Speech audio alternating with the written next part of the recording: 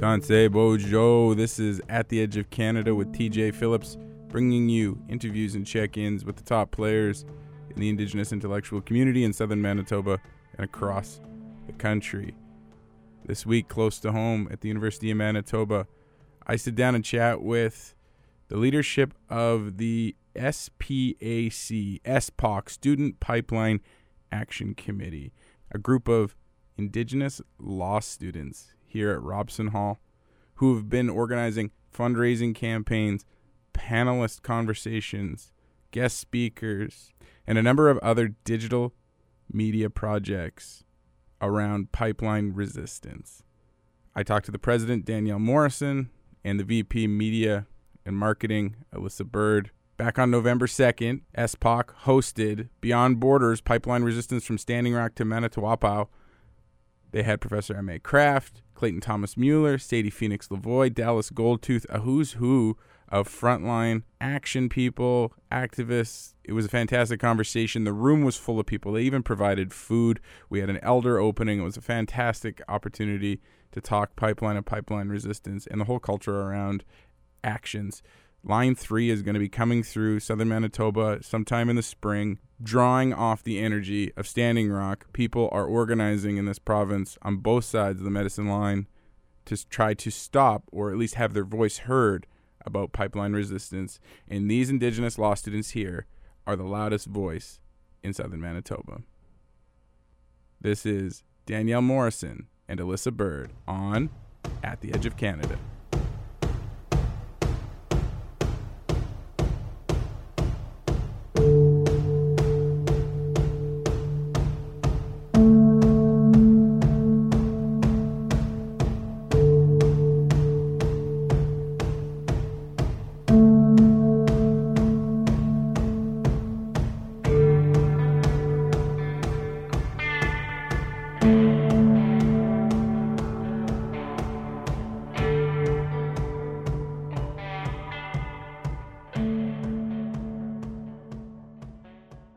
The Student Pipeline Action Committee formed out of a group of first-year law students in 2017. So we were all taking constitutional law with Aimee Craft, and we were given a legal problem in one of our exams where the Eastern Pipeline was coming through Manitoba, and we had to discuss the political and legal ramifications of people that were going to be affected by those pipelines. Mm-hmm. What would happen if, say, blockades and protests were going to go up? Would the province have the right to step in? What are the Aboriginal rights that are at play? And sort of things like that. So this was also at the time of the conflicts in Standing Rock. It was sort of like at the peak of its presence in the media, and it was very much in conversations at our school. And so we'd sort of gotten together after exams and said, what can we do to contribute or help out? And we just kind of informally had a meeting, and we had about 30 students attend. That's awesome. Which was really cool, yeah. And we just sort of discussed, is a supply run the most ideal thing? Or, at this point in the game, are they more looking for financial support? And so we had some contacts that were actually down at the camps, and they had said, the funds are going to really come into, they're going to come in handy because people are now facing criminal charges, and so they would need assistance with some of their legal fees. And so we decided to have our first fundraiser, for which I commissioned a t-shirt design. And from that point on, we just continued to have meetings and try to figure out, of course these things are going to be ongoing in the South, but what kind of things can we be doing here locally within our own territory. And so now you have another fundraiser running. We have another fundraiser running, and that's in support of the Manitoba Energy Justice Coalition. They've been traveling along the Line 3 pipeline, which is being built at 5 kilometers a day. And so they're meeting with various community members to find out what are their needs and what are their concerns with this pipeline being built. And so it's to help some of their outreach, but also to assist with education and actual frontline resistance. And so we sort of anticipate that this might turn into another conflict. And so we want to ensure that people's rights are being protected. And so any additional funds that are being used outside of outreach will go towards a legal defense fund. Speaking of line 3, you held a round table, and this was what I was originally going to tape. Was trying to tape that round table that you hosted a couple of weeks ago. Tell us about that incredible lineup. You had Aimee Craft, who was one of the catalysts of this group from a faculty position, Sadie Phoenix-Lavoie, Dallas Goldtooth via Skype, and Clayton Thomas-Muller.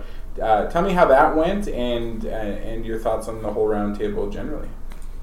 Yeah, no, the panel went really great. We had a full house. We rented out half of the Moot courtroom, which is about 50 seats, and there was very few seats left. It was packed. We invited not only law students to attend, but community members. So we advertised like within the university, but then also like in the urban area of Winnipeg. So at UW, we had people coming from there. We advertised at Red River College, at Naabe Center, which is on Main and Higgins. We really just tried to broaden our audience. The speakers themselves, Aimee spoke to Indigenous legal traditions and water law, which I think was a very interesting perspective, an important perspective to bring to the table, because it's, I don't want to say it's new, because these are obviously like long-standing traditions that are like centuries old, but it's new to, say, our law school, for example. These are new avenues of, I guess, legal avenues that communities can take to protect their own rights when it comes to water. We have a responsibility to that water, and it's not necessarily recognized within, say, the Supreme Court of Canada.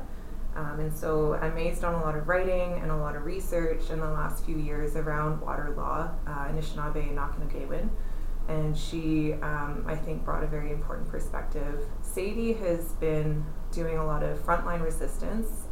She's very outspoken, and she really uses the spotlight that she's been given to bring more awareness to the issue around pipelines. And Dallas, of course, was very involved with Standing Rock, so we wanted to hear some of the advice that he could give to people that are wanting to help out, say, by participating in frontline resistance, but also by, you know, taking the avenue of, say, political and legal action.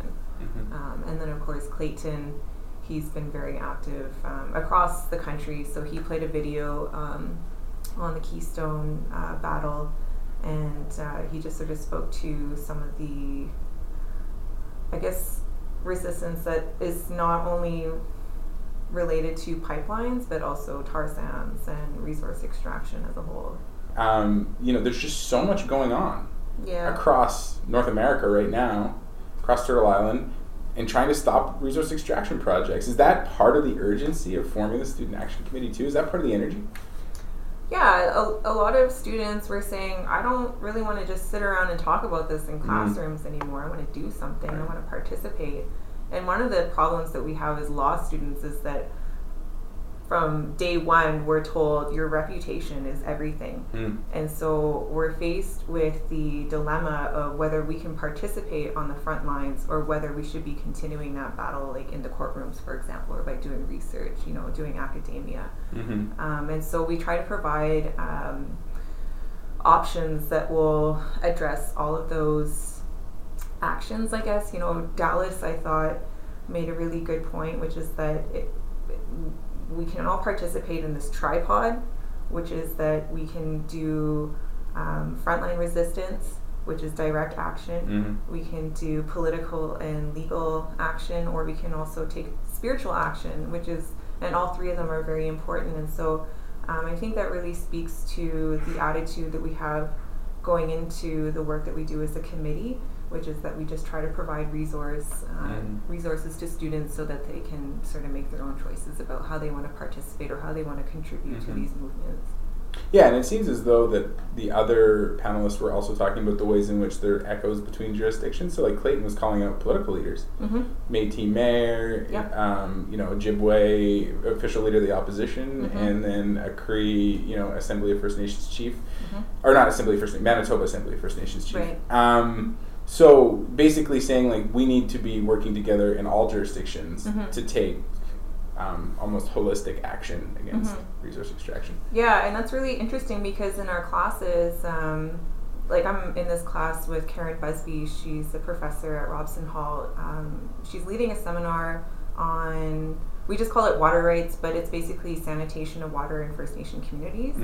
And we spent the first half of the class speaking to, I guess, like the research, the methodologies, what are the issues in a lot of these communities, and then what are our advocacy strategies. And so we had Byron Williams that came in from the Public Interest Law Center, and they do a lot of social advocacy work. And at the time, it didn't occur to me that there was so much that could be said for political action and how we can call on our leaders and say, you should be speaking to this during question period, and how important that is because you're reaching a different audience. Like, I think for me, I've spent a lot of time in an echo chamber, like within my own Indigenous community, because I'm always surrounded by like-minded people, right? I'm like, yeah, we got to do something, and we're just egging each other on, and we're missing out on reaching the people that I guess can make change in other ways. Right. We are change makers ourselves, but we're sort of missing the mark with other audiences. So what's next for the Student Action Pipeline Committee? Yeah, well, right now we're in the middle of finals, which was a great time to start running a campaign. 100%. But actually it is great timing because, Christmas is coming up, and so all the items that we're selling are going to make really great gifts. Once exams are done, we're going to be starting a new semester in the new year in January, and we're going to be spending the next 3 months, January, February, March, bringing in monthly speakers. So we've got some people from Public Interest Law Center that we're working on the Judicial Line 3 review with the Assembly Manitoba Chiefs. They're going to be speaking to their experience with that and just highlighting some of the key issues there. And we've got a couple other people lined up. If we have enough time, because we are so busy with law school, we might be able to run another campaign. But I think, one of the challenges with the campaign was that, there isn't a lot of people that are taking up frontline resistance. That's one of the things that, Dallas and Clayton and Sadie, all the panelists, spoke to during the panel, which is that we need people that are going to go to the front lines and continue this fight. And we want to be able to support that. Right. And so we actually had a bit of trouble trying to find someone to donate money to. I mean, the message that is behind the campaign, Water is Life, really speaks to a lot of broader issues, that it comes to when it comes to water, like water and sanitation. We considered Shoal Lake 40 and Freedom Road. But frankly, I think that it should be up to the province and the city of Winnipeg to pay for those things. I don't know why we would be putting our money to that when they can. But I mean, in the new year, we would like to, I guess, continue researching, where other resistance activities are taking place, not necessarily just within Manitoba, but all over the country. So I'll get you out of here on this one. Keystone, a massive rupture of a pipeline in South Dakota yesterday. And the general response I was getting in my echo chamber of social media was, Nietzsche's told you so. Like, we told you this, we told you this was going to happen. I saw that article pop up my newsfeed and I just shook my head. I thought, oh my gosh. The unfortunate thing with that is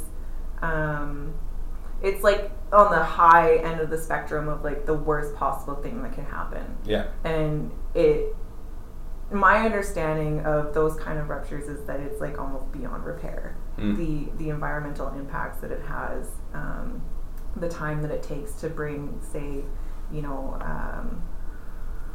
water life or land life back to where it was in the first place. I mean, that's like permanent damage. Mm-hmm. And going into it, people, they're aware of all the high risks, which is that, oh yeah, there could be a leak, but there likely won't be. Yeah. And then it happened. Yeah. And then people are like, oh my God. And this isn't just oil. It's the chemicals that go into making it move through the pipes. Mm-hmm. It's sticky. It takes months to clean it up. Mm-hmm. I was curious, as an activist, as somebody who's part of this committee, what is the emotional response to seeing that? Is it, I mean, it must strengthen your resolve a little bit, but does it also make you just sad to see it happen? It's upsetting. I think, because we spend so much time in law school looking at situations that are just dire, it's devastating. I spend every single Thursday in class, not in class, after class, crying. I was gonna say, whoa. I usually wait till after class, but every Thursday is a cry session, because when you're looking at the way that people's rights are being violated and how it affects their lives, it's just devastating. And so you can't help but really take it personal. I mean, I think it's different for a lot of Indigenous students that are in law school, because a lot of the time these issues are hitting very close to home. When it comes to pipelines, they disproportionately affect Indigenous communities. And so, of course, we're obviously concerned, but we're a very small number of students. We're 5, 6 students, maybe more, in one year of law school. And out of 300 students, we're just a fraction. So it's very isolating. But, we do what we can to take care of ourselves and just kind of continue the battle. Being in law school is a battle in and of itself. And so we just try to galvanize ourselves and move forward and just continue to educate ourselves so that by the time we're done law school, we can just get out there and start fighting the good fight. Right. That's what we wanted to do when we got into this. Right on. Cool. Obviously, you have the respect and the support of all of us who watch you take this action and do the work that you do while also going to law school. And you're wicked smart and wicked capable, and it's going to be awesome to watch you get out there and kick ass when you need to. Yes. Thank you so much for having me.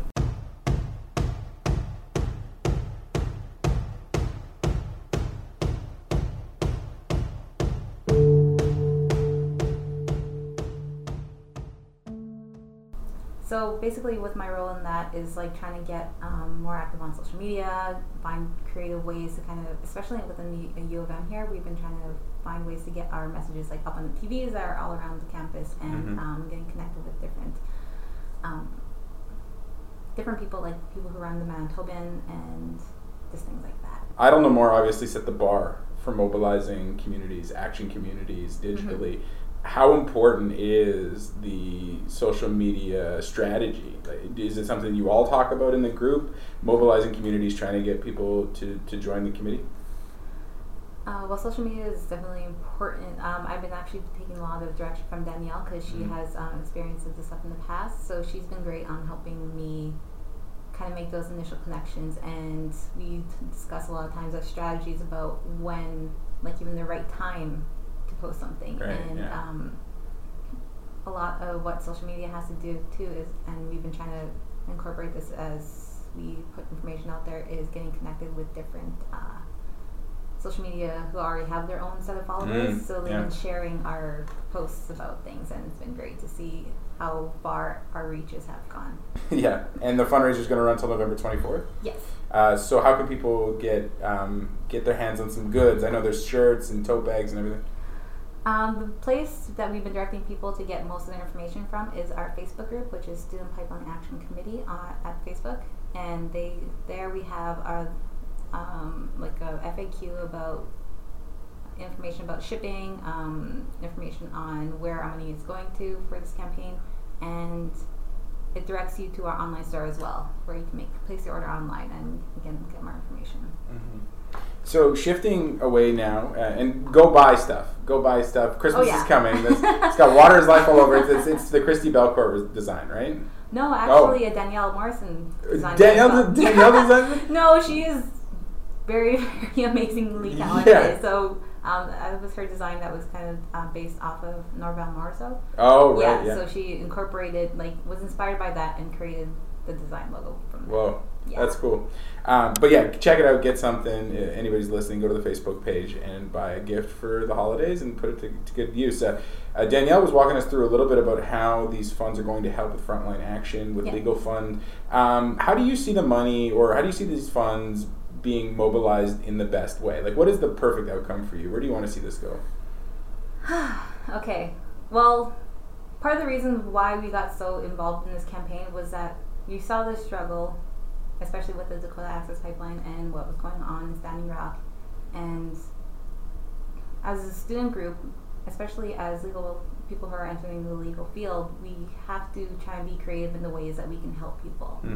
And doing fundraisers such as this was a way that we felt would be the best way to kind of help those people who are on the front lines, because necessarily, unfortunately, as is, when you're in the legal field, there are different restrictions that you kind of have to place upon yourself. And doing things like the Student Pipeline Action Committee, raising these funds, have been a way where we can help those people who are directly frontliners, and that we kind of be behind the scenes. So we hope that this money can help the Manitoba Energy Justice Coalition in their efforts to help those people who are looking to be the frontliners, and to help with food and supplies if they're interested in doing a blockade, or just helping get more education out there to people who are not as aware of what's going on with Line 3. That's really awesome. Yeah, and it's an incredibly vital action as they do the replacement line on Line 3. Tell me a little bit more about some of the work that you were doing this summer with the Yerk School, right?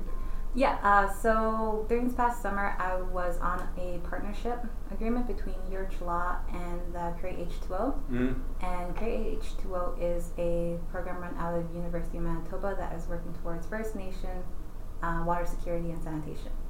So a lot of my research throughout this summer was looking at the Safe Drinking Water for First Nations Act. And so it was really diving into what were the steps going into the creation of the act, and what has been wrong with it, because there has been a lot of disagreement with how that act was created. And right now the act is going through an engagement process of where they would like to see that act amended, repealed, or just leave it as is right now. So again, my research has been looking into ways that act can be improved, or what's the next step really. And that's a provincial act? A federal act. Oh, that's a federal act. Yeah. And does that carry most of the duty to consult protocol in it? Don't even get me started on the duty to consult. Oh my goodness. Okay. No, I can go on the whole rant about where the federal government went wrong with the creation of it, because it was kind of really, really, really ridiculous. There was all this attention going towards the creation of the act itself, because again, it's important. There's a lot of people in our communities who have no running water, no flushing toilets, or no infrastructure within their own homes. And again, water is important just for basic things. So when the act was being created, there was a lot of First Nation people going to these engagement sessions, saying that these engagement sessions were held in communities like Winnipeg, or cities like Winnipeg, and major cities like that, because it was most easily accessible for, I would say, the government officials to get there. And a lot of the times First Nation people would want those meetings to be held within their own communities, so that people who are directly affected by the things have more access to voice their concerns and what they think should be happening. And that didn't happen with creation. So with this new federal government, they have gone through this legislative review, and that's what the Safe Drinking Water First Nation is going through right now. Okay. Yeah. So how does your research then sort of dovetail with the science that Create H2O is doing? So why the legal framework? Part of the reasons why that a lot of the research right now that has been done to date has been pointing towards the lack of a regulatory regime, such as like a federal act, like the Safe Drinking Water for Crustaceans Act. So, along with all the science that's going behind about why the current infrastructure is not safe or not up to the standards, is usually because there isn't a regulatory regime to kind of monitor it and kind of like oversee the projects happening. And that was one of the things that people have noticed, was that there needs to be that kind of that bar set so that it matches, so that it's appropriately built and safe for the communities. Mm-hmm. That's so cool that intersectionality is happening. Yeah, it's they both are important, right? Yeah. You need to have that science and the people with that knowledge to know what's going to work best for these communities, and to have that bar set that's going to be safe for the people there, and that's going to be backed by science. And like, because one of the things that they've seen so far go wrong in communities is that there is infrastructure there, but it was poorly designed, not for the community, and they were seeing cracks and different like weather conditions, and it's because of the lack of regulatory regime to look over it. Yeah. When I had Aimee on my show, and Aimee Craft runs Great H2O with the NSERC grant, I said the same thing when I worked in Métis settlements in Alberta. Same issue. It's not that the water's the problem; it was the transportation of the water and no regulatory mechanism in place to prevent bad trucks, basically. So, like that's a good example. But what I really appreciate about this imbricated form that you have here with the legal side of research and the science side of research happening simultaneously is that it's happening at the same time.